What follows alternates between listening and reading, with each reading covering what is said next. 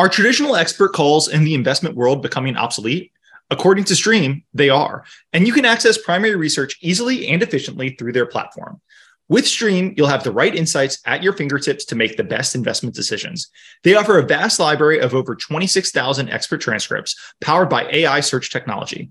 Plus, they provide competitive rates on expert call services, and you can even have an experienced buy-side analyst conduct the calls for you. But that's not all. Stream also provides the ability to engage with experts one-on-one and get your calls transcribed free of charge, all for 40% less than you would pay for 20 calls in a traditional expert network model. So if you're looking to optimize your research process and increase ROI on investment research spend, Stream has the solution for you. Head over to their website at streamrg.com to learn more. Thanks for listening, and we'll catch you next time. All right. Hello and welcome to the Yet Another Value Podcast. I'm your host, Andrew Walker. If you like this podcast, it would mean a lot if you could follow, rate, subscribe, review it wherever you're watching or listening to it. With me today, I'm happy to have on for our monthly State of the Markets podcast, my friend and the founder of Ranger Capital, Chris DeMuth. Chris, how's it going? It's going great. Thanks for having me on, Andrew. Thanks for coming on. Before we jump into our usual spiel, let me start with my usual spiel. That is a disclaimer to remind everyone that nothing on this podcast is investing advice. That is always true, but particularly true today because we're going to go through a variety of, I think we've got a variety of legal situations teed up for today. So, people should remember, like, we're not presenting financial advice. We're also not presenting legal advice. So please do your own work, consult a financial advisor, all of that. Chris, I wanted to start with, look, I thought we were done with this. We've talked about this for most of our podcasts since we started doing these State of the Market podcasts, the Activision Microsoft trial, but it kind of kicked into, when the CMA, the UK CMA, the UK regulators announced a surprise block in April. I kind of thought, hey, maybe Microsoft moves on. Maybe everyone looks to move on. But here we are. The walk date is in the middle of July. The FTC and Microsoft have been in a big battle over the past few days. The FTC wants a preliminary injunction to stop Microsoft from closing this deal. Microsoft is saying, hey, we don't think we should do a preliminary injunction. And if the judge in the US doesn't order one, Microsoft might just close this deal in the middle of July.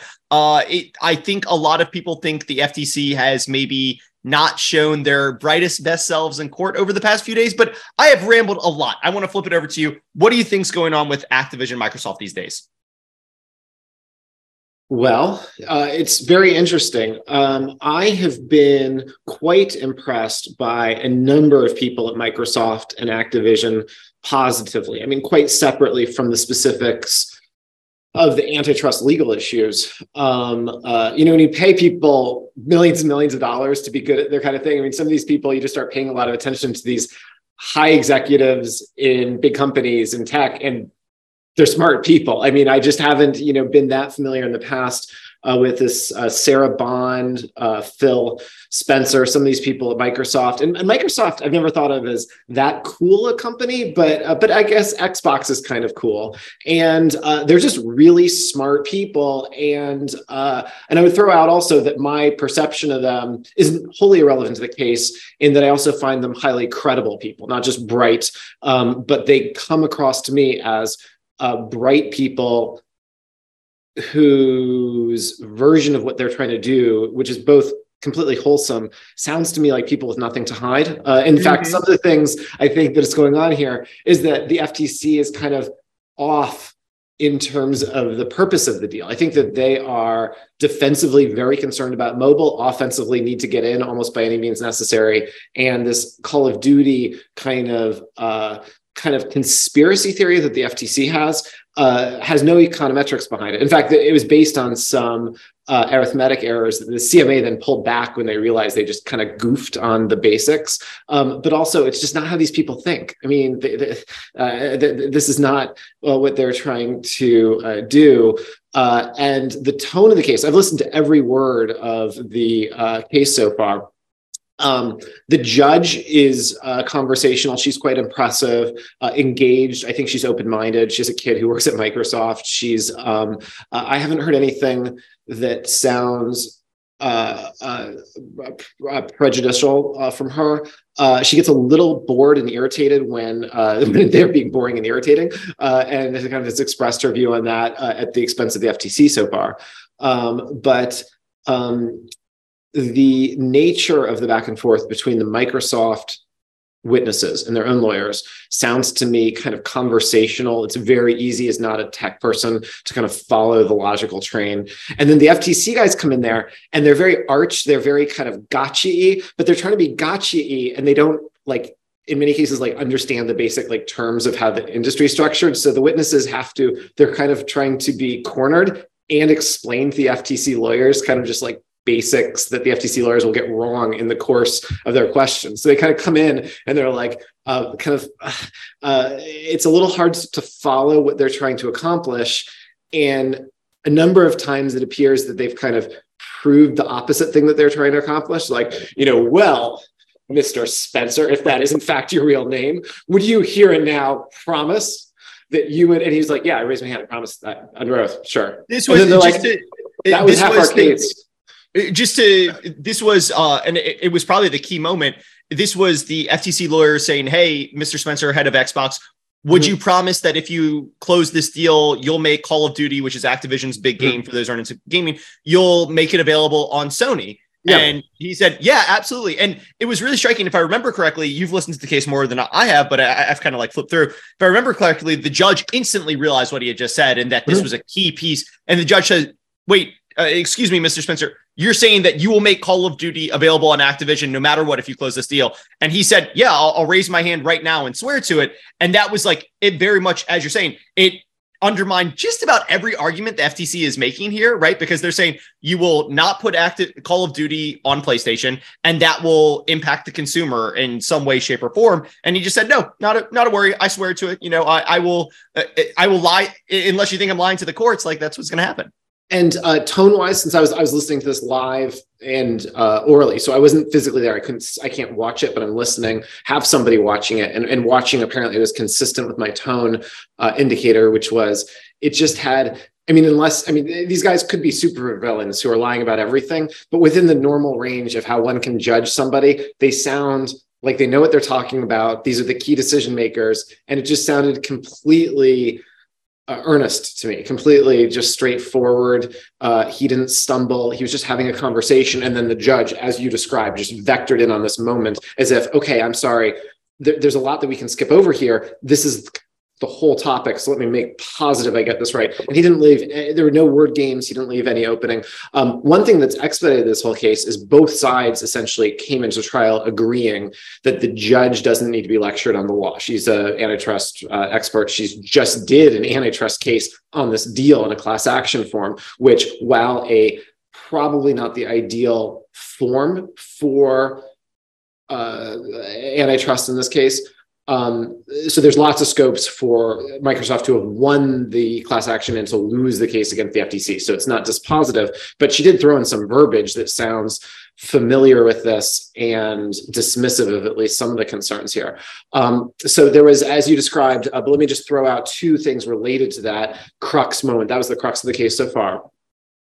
But two things fit in with it, I think, very cohesively. So if you were a decision maker here, if you were this judge, and you had to kind of make an unappealable, unassailable decision to deny a preliminary injunction. The two other things that fit in with that moment to me were the fact that Sony, the victim here, the multinational, multi-billion-dollar company that has basically written the FTC's case, their discovery has been very awkward. They're behind the scenes, emails and so forth. I mean, they talk about this in terms that are quite different than the terms that they bring. I mean, so they are motivated. Google is kind of the JV partner in the kind of motivated side of bringing a case against this deal. But behind the scenes, they've said, "Oh yeah, no, we're not gonna be carved out of this." Well, I mean, I don't like it, but we'll be fine.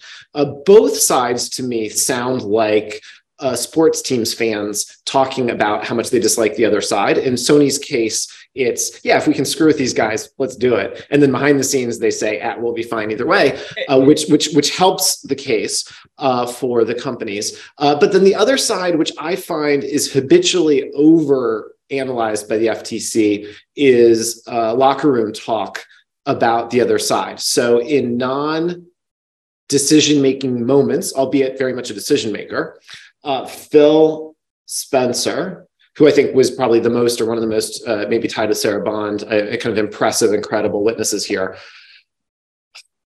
He just doesn't like his competitors. And so, every once in a while in raw moments with his friends that he works with, probably sometimes many, many hours a day, he'll make some aside, which by God, I hope that's not the standard we're all held to, about the competitors. And then with his decision on the line later, he doesn't deny them. He doesn't do something that is manipulative or anti-competitive, but he has some loose talk in the past decade. Okay.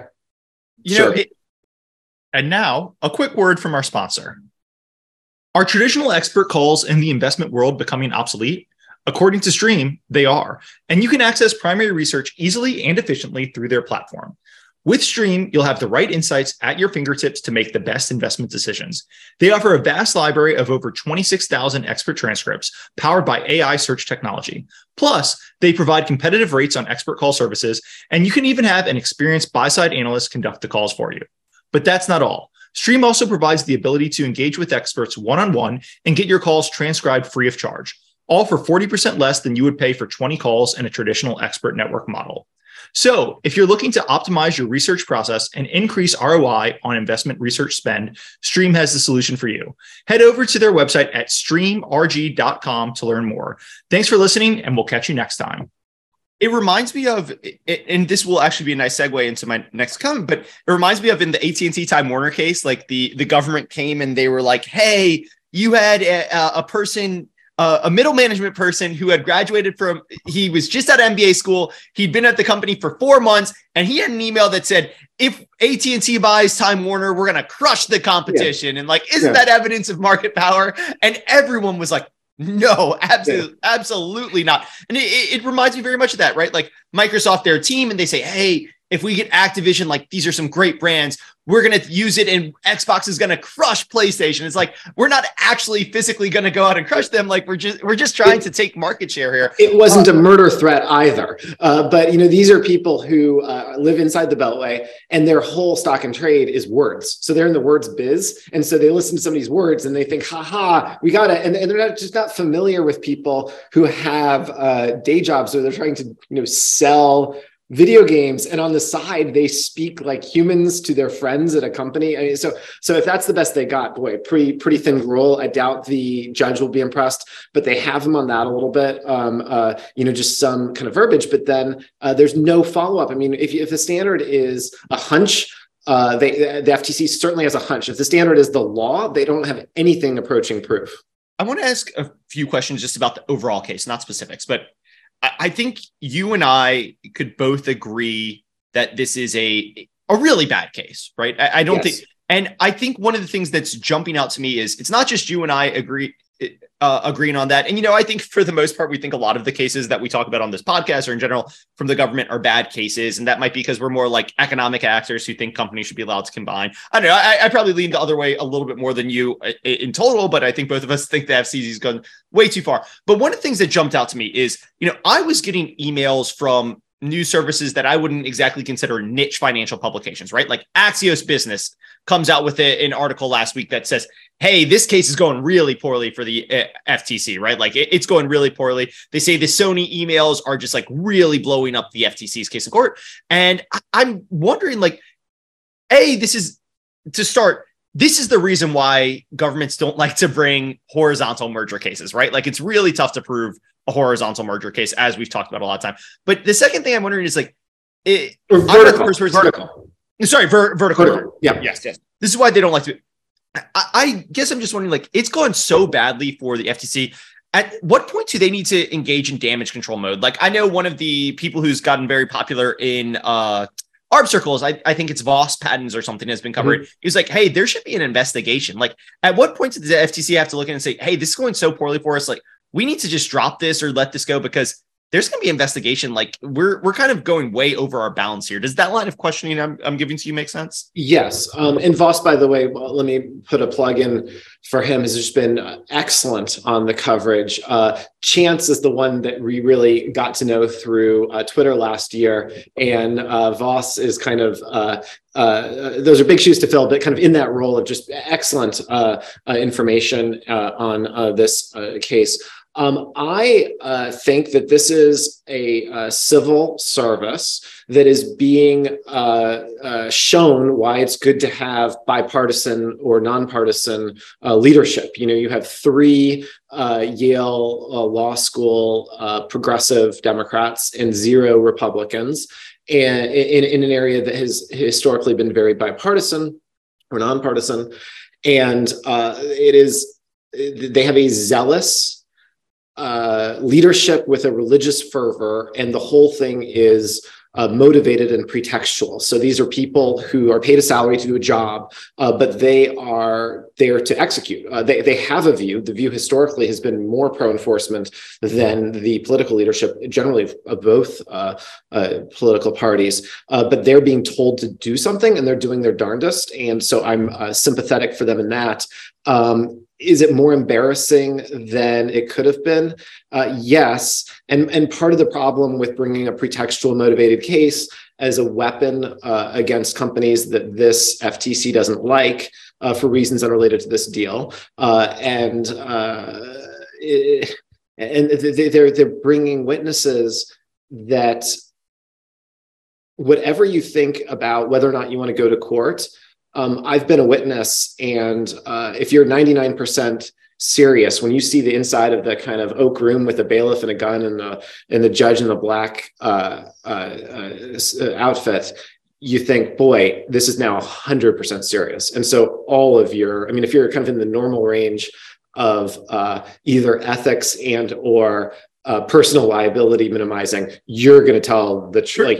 Forget normal range. Remember, Twitter, one of the bear cases you hear for Twitter is, even if Elon Musk loses in Delaware court, he's going to ignore the Delaware court orders, right? Like that. And even Elon Musk, who I would say is well outside the range of just about everything, when he was presented with the consequences of doing a deposition and then the consequences of if you lie, if you don't follow, if you go to Delaware court, like he, right before it happened, he was like, okay, yeah, I throw in the towel. I will follow through on this merger. Like it is very serious. You have friends and you have allies and you have business incentives, and you might have a little bit of gaminess outside of the courtroom, but you look at a smart judge who's probably, she gives a very good impression of somebody who's going to get to the bottom of this with the fact that you can go to jail if you lie. And so you're, somebody like this Google witness just came apart on the stand. He was supposed to be an expert in cloud gaming, and he just kind of shrugged and said, I don't know, just the basics of how things are today. So if I wanted to get incensed about anything, it's the fact that a room full of people who are not that great at understanding the current circumstances. So this is FTC lawyers with one of their witnesses, and he kind of shrugged which companies had which market share in cloud. He didn't really know much about it. This wasn't somebody who kind of perused Wikipedia. This was what he was brought to be expert in, and he didn't have anything to say. And every now and then I'll do an expert call, right? And I generally don't like to do expert calls with people who have been, an expert call is you and I are looking into the video game market. So we have an expert network, find somebody who works in there and they talk to us. And a lot of times they can find people who worked in there until we're talking 2023, until 2021. And now they're doing a side hustle, doing something else, right? They're writing a newsletter or something. I don't know, but it's not video game focused. And I generally don't do those expert calls because of exactly what you're saying. You talk to them, they say, hey, I can only give you information up till 2021. I don't really follow the industry that close anymore. It's like, I hate doing those expert calls. And the FTC just called their secondary key witness. And he was a person who wasn't following the industry anymore. It's absolutely crazy. And so I love the answer. I don't know. It's the second best answer to knowing exactly what you're talking about, and you don't get generally in that much trouble. But that's what he was there to talk about. He presumably took an airplane to get there, and we could have. You're allowed to subpoena people, so the government can get whoever they want in America. There are 340 million people they could have brought. This is the guy he brought. He didn't really know anything, and to the extent he had anything to say, it's that he obliterated the market definition that they were trying to create. So he undermined. He left them without even going to cross. Just looking at the FTC lawyers talking to him, I didn't think he was credible. I don't think Sony's been credible. But if you took him seriously at all, it undermined the FTC's theory of the market definitions.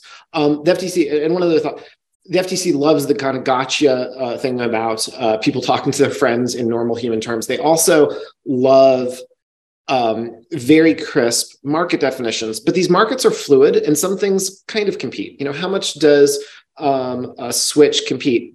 Kind of, they don't have any room for kind of a dynamic, fast moving market that changes all the time. They're certain they know what the future is and how these companies will exploit market share anti-competitively without understanding how things are now and without any kind of sense for how dynamic the free market is, especially tech. With kids who are customers, they don't seem to care about the customers at all. The benefits to customers hardly touches this suit. It seems like a somewhat sloppy effort to lobby on behalf of Sony. Now, this is a little bit of a joke because it's a private company, but if this had a government connection, I actually think the FTC lawyers would have to register under FARA as lobbying for foreign agents here, because it is just down the line what Sony asked them to do. And the point that I thought was really dramatic about that was even after the Phil Spencer crux of his commitment, then the FTC starts kind of trying to lard on other bennies for Sony. They're like, hey, kind of what, I mean, it was what, if you were going out for the NBA draft and this was your agent, you'd be really happy him, kind of toss in a car, toss in this or that. Cool. If he has ups and his job is to work for you, that's great. But as a taxpayer, I'm like, what are these guys doing? This is the FTC. I'm a taxpayer. I pay their salary and they're shilling sort of awkwardly for Sony, not doing a very good job, but that's what they're doing to the extent they're doing anything. Let's move on. So so the trial, we are talking here Tuesday, June, what is today? June 27th. I believe the trial concludes on the 29th, and then the parties will submit kind of post-trial facts. I don't remember if I've got that word right, but on Friday, June 30th. So when do you expect to hear back from the judge here? Lightning fast. Because again, the definitive merger agreement expires in the middle of July. I can't remember the exact date, but she doesn't want this to time out because the merger agreement expires so quite quickly. The equities are in favor of the companies, both substantively in terms of denying a preliminary injunction and in terms of her schedule. There's been a couple comments, just asides, and this was one just listening to it where she said, you guys aren't going to be busy. I will. I'll be busy. And she made these comments as if I think she is going to be a hard worker here and diligent in writing a decision quickly. There's not that many moving parts, especially because there was nothing really on the law. This is just applying facts to law that they stipulated she understands and can apply here. And the fact that she's already so familiar with these companies, I think especially if you side with the companies, denying the preliminary injunction could be a short-ish order and lightning speed, days. And I believe that the companies have kind of won on the issue of the significance of the date. The fact that what the FTC wants to do. Now, this judge might be paying attention to what's going on in the Supreme Court because the Supreme Court is annihilating this the biggest change in public policy in America right now has nothing to do with the White House or Congress or the judiciary. It has to do with the executive state. And this Supreme Court is taking it apart piece by piece, especially where the administrative state makes the process the punishment. Now, the SEC has said, oh, I'm sorry, we have to follow the Constitution. Well, then we're going to undo these dozens and dozens and dozens of active investigations, which I was kind of incredulous about because I thought, well, yay for the victims here, but where the hell do they get all the time and money back that they spend defending themselves? As soon as the Supreme Court said, well, this has to fit within some constitutional bounds, the SEC said, oh, shit, well, we're going home then, because in that case, we can't do all this stuff that we're doing. So the Supreme Court's playing way back on what the FTC is doing here, which is, we don't like what you're doing, pal. So we are going to refer this to ourselves. We're going to be the judge, jury, and the executioner, and we're going to take 3 years. So the fact that they are so preposterously reasonable in terms of how they want the timing. I think that they've ceded to this judge a huge amount of discretion to go very fast, because their version of slow is terminal. It's a death sentence to the deal. This is the administrative law thing. If anybody remembers from, it used to only come up during, it came up during Tegna, but it generally has come up during kind of mergers of broadcasters is where it's come up. It's kind of surprising to see it used here. And so their view is, if we can pick the timing, then every sentence is a death sentence. Yep. And we get to pick. We refer to ourselves. Ha ha. And so the judge is looking at that and saying, okay, so there's this date, and Microsoft, and again, I have to say, I will sound a little in the bag for Satya, who I like, and his, I mean, actually, I've written him fan mail this past week, just saying what wonderful people these top executives of his, people I've never thought about before. This is not one of these companies that I've ever really been a groupie of, and I've just been so impressed by them, and said, look, you're going to lose all of the leverage after the walk date. I think it's very likely that Activision, which was in a lot of trouble for a number of things that have been taken care of since then, Activision is going to have all of this leverage after the walk date. I think they're going to ask for a much higher price. I think they will get a higher price. I think that Microsoft is going to be approaching this walk date, and if they can get the PI taken care of, if there's not a preliminary injunction, I think that they close it, and then I think that they deal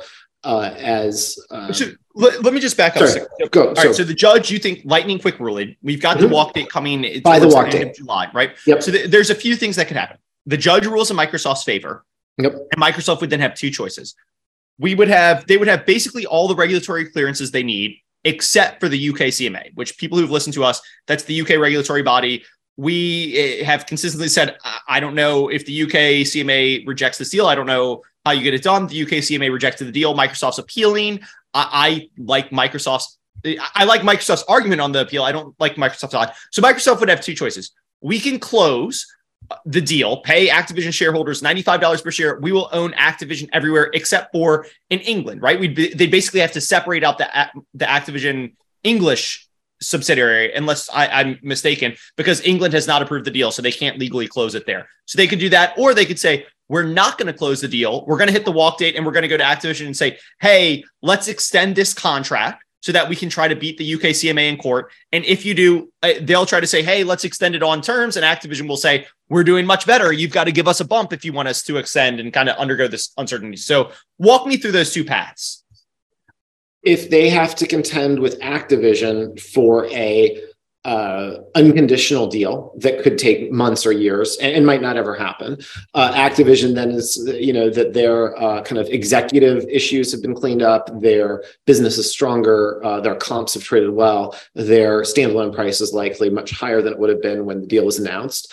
And they'll simply say, hey, it's a new negotiation. We have a contract, but we need to be compensated for the risk and uncertainty and the distraction, and something that's been very risky and distracting and uncertain so far could be, and maybe we'll never get the deal done. If you want to kind of reserve us, if you want an option on us, because it's really just an option, we don't know if we'll ever get the deal done. We don't want it for 95, we want it for 110. And I think that that's what both Activision and Microsoft expect. I think that that's when Microsoft went to this. I think that's why the FTC expected that. That's why FTC asked for the preliminary injunction when they did. And I think on the way into the court, almost immediately in the preliminaries, kind of before we got into this part of evidentiary hearings, they basically told the judge that, like, Your Honor, this matters. And one of the reasons why judges have to constantly triage their time, right? They have more cases than they could give maximal attention to everything. So one of these things, maybe just sound cheerful about humanity, because I've been so positively impressed by both Microsoft and the judge, but these judges are normally, by the standards of American government and politics, like, these judges are pretty smart people. I do all this background on them, and then I hear them in person. I'm like, they're pretty smart people, smarter than the average person you listen to in the course of the day, in certainly in the government. But she acted as if, okay, I need to pay attention to this now. Whatever I come up with is going to be dispositive for this deal. I found Microsoft just sincere in that. If she issues a preliminary injunction, the deal will die. There won't be a deal. If she but they made a strong innuendo that the inverse is true, that if she rejects the PI, this deal will happen. They will scramble the egg, and then they can litigate unscrambling it with whatever process, whatever regulatory agency wants. Now, the politics in the UK, with a centrist, nominally right of center, certainly right of the left-wing party in the UK, party that's pretty weak right now, pretty unpopular. They have Brexit to defend. They're trying to preserve their identity as a place where you can do business that's been kind of threatened since Brexit, and their position's been threatened since Brexit. I think this government, or as we'd say in the US, this administration, would love some kind of consensual thing. And the UK CMA, I think they were kind of JV partners of the FTC. One thing that Microsoft has done is Microsoft is now, in the litigation, asked for discovery on all of the interaction between the UK and the US. I think that's extremely politically dangerous for both countries. I'm not certain, and we'll reserve judgment, but be eager to see if the US was telling the truth about how when they met right before this decision, they didn't talk about it. I think we're going to find out if they release in the discovery process what they're being asked for. But if the CMA is left alone in this, I think they're going to feel very isolated. I think they're going to get pressure from the administration. And although the appeal process there is horrible, Microsoft picked like the best lawyers in the country, and they did a really good job in the kind of preliminaries leading up to this. So you listen to it, and it's very hard for me because kind of so much of my professional job is just looking at precedent and giving you odds based on what we know has happened in the past. And that would give you 10% odds in this situation, very, very low. But then you look, okay, there's so many things that could be unprecedented. And it's not like we're dealing with 20 billion precedents. We're dealing with a half dozen sort of similar situations that all have their uniqueness. So if this is the 7th time we've been in a somewhat like situation and something different happens, the idea of being unprecedented is not saying it would be wildly unexpected. It's just, oh, this specific thing hasn't happened before. But winning after you get CMA approval and closing around the UK, that has not specifically happened before. It looks like it's going to happen here. Let me just quickly, I just checked my notes. I mentioned a few times the drop dead date. The drop dead date is July 18th. Yeah. So you would expect the judge to rule before then, because if they do not, then that is effectively what the FTC is trying to do, right? You've let the merger kind of time out to the end date, and Microsoft might have to pay an extra $5 billion to kind of keep Activision on the hook, just because the process was timing out. And I don't think anybody wants that to happen. And her tone from the stand, I can't think of anybody who enjoys having their time wasted, but she does not hide a certain level of irritation and boredom when something pivots away from being relevant to her making a decision that she has to make. I mean, she kind of has the normal human reaction to somebody who's wasting your time. And she shows that. So she's not just sitting there earning a salary on the bench. She's trying to make a decision. So it would be odd for somebody who doesn't like hour to hour having even 5 minutes wasted, who would then be wasting her time by letting it time out, in which case she's not the decision maker anyways. So she strikes me as the type of person who is not playing some kind of game here. I think she's going to make a decision. What do you think the odds are that the judge rules in Microsoft's favor here? It's so dynamic for me. I think I wrote a note to you earlier this week. I was struggling with that so much. It's roaring higher by the hour that I listen to them. Clear and convincing. So I usually say that's kind of 2 out of 3. 2 out of 3. And then what do you think the odds that Microsoft would? And I have a very hard time defending the difference between that and 70 and 60, kind of just like, it's would not be astonished to be wrong, but it's getting close to the point where she will decide against a preliminary injunction unless there's something that I'm just clearly missing versus something that I kind of know that we can look in front of us and analyze here. What do you think the odds are Microsoft would close if she rules against a preliminary injunction and kind of just scramble the egg and say, regulators, come at us, try to prove we shouldn't have done this? It's my current understanding based on what they've said. And part of my confidence in their case is how untricky these people seem to me. They just seem like smart people who are trying to do something for reasons that are utterly wholesome and legal, and people who are less smart than they are at attacking them for things that are unfair. And so to the extent that all that is the case, I'm also going to give them high marks for sincerity and say, this is such hard for me.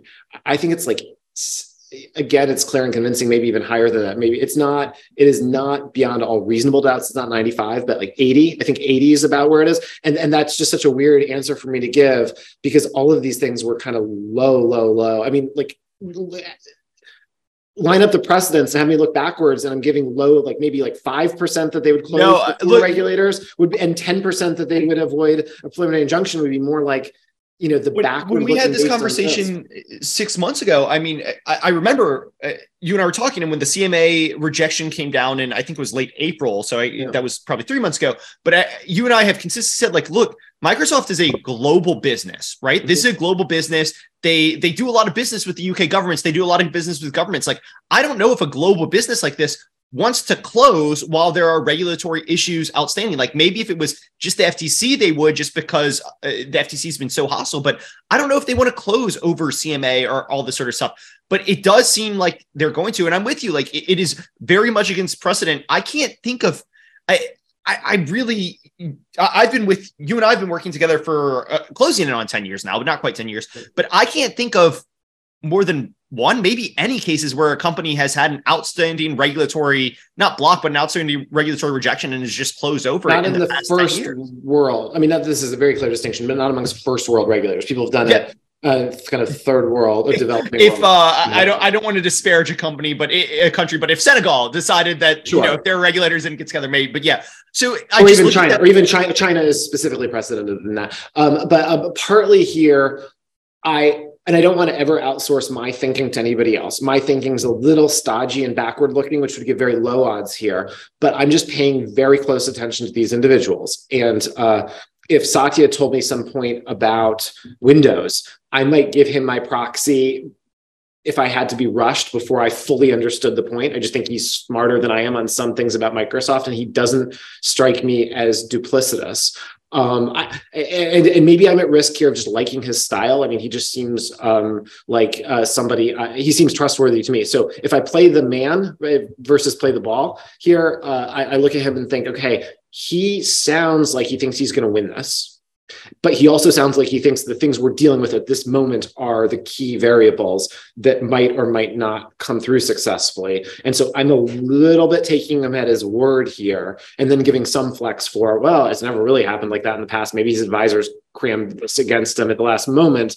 But the top decision makers here, so sure, they don't necessarily want to go to war with a regulator, but especially where at least some of the CMA's original theory wasn't even correct based on their own analysis. They made some mistakes getting where they were, and the degree that they were dealing with an FTC that was both fanatical and perhaps pressuring them, at least communicating with them, at least showing up right before the key decision. And you could just imagine how much a leeway the FTC would give if, in some price fixing case, we were meeting late at night right before the key decision and just said, oh no, we didn't talk about it. Nobody on the planet would be less sympathetic to that than the FTC chairman, who's now claiming that as her defense is not coordinating with the CMA. Okay. Maybe we'll see in discovery shortly. But when you don't have the coordination and you have a flawed theory, it's not clear to me that you're really making an enemy out of the UK. And now a quick word from our sponsor. Are traditional expert calls in the investment world becoming obsolete? According to Stream, they are, and you can access primary research easily and efficiently through their platform. With Stream, you'll have the right insights at your fingertips to make the best investment decisions.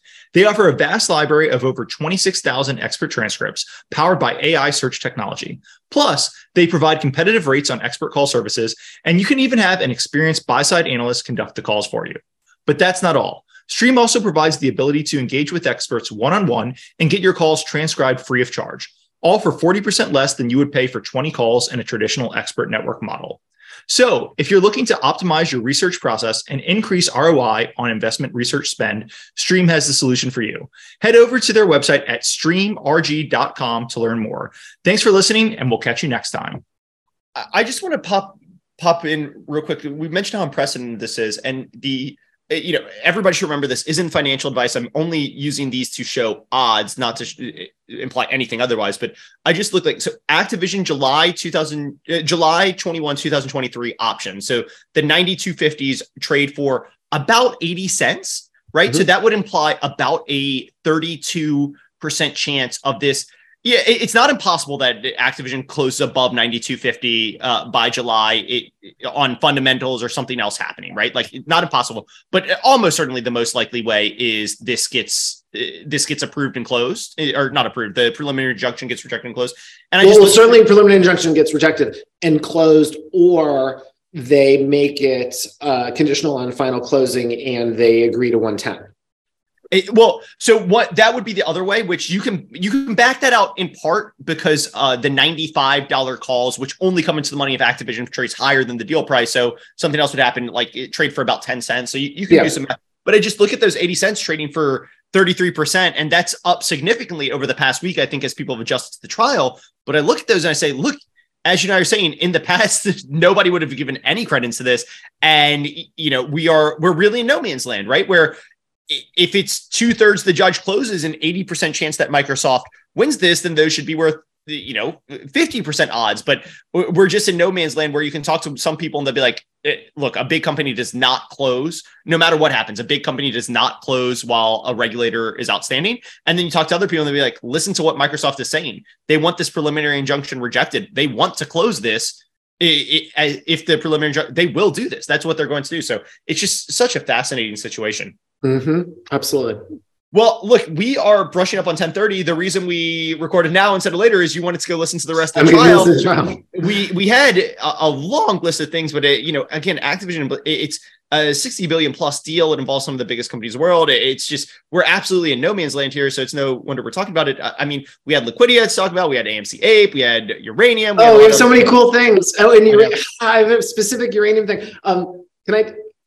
There's not even time for one sentence on uranium.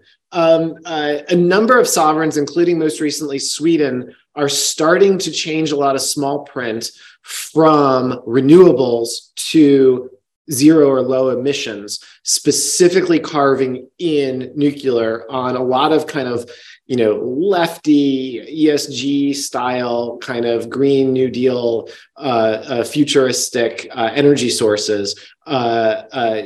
The European left is joining the world in a consensus that nuclear just is going to be a big part of our solution. And a lot of the language, most recently Sweden's changing in that regards. I just think it's going to be huge for the future of uranium.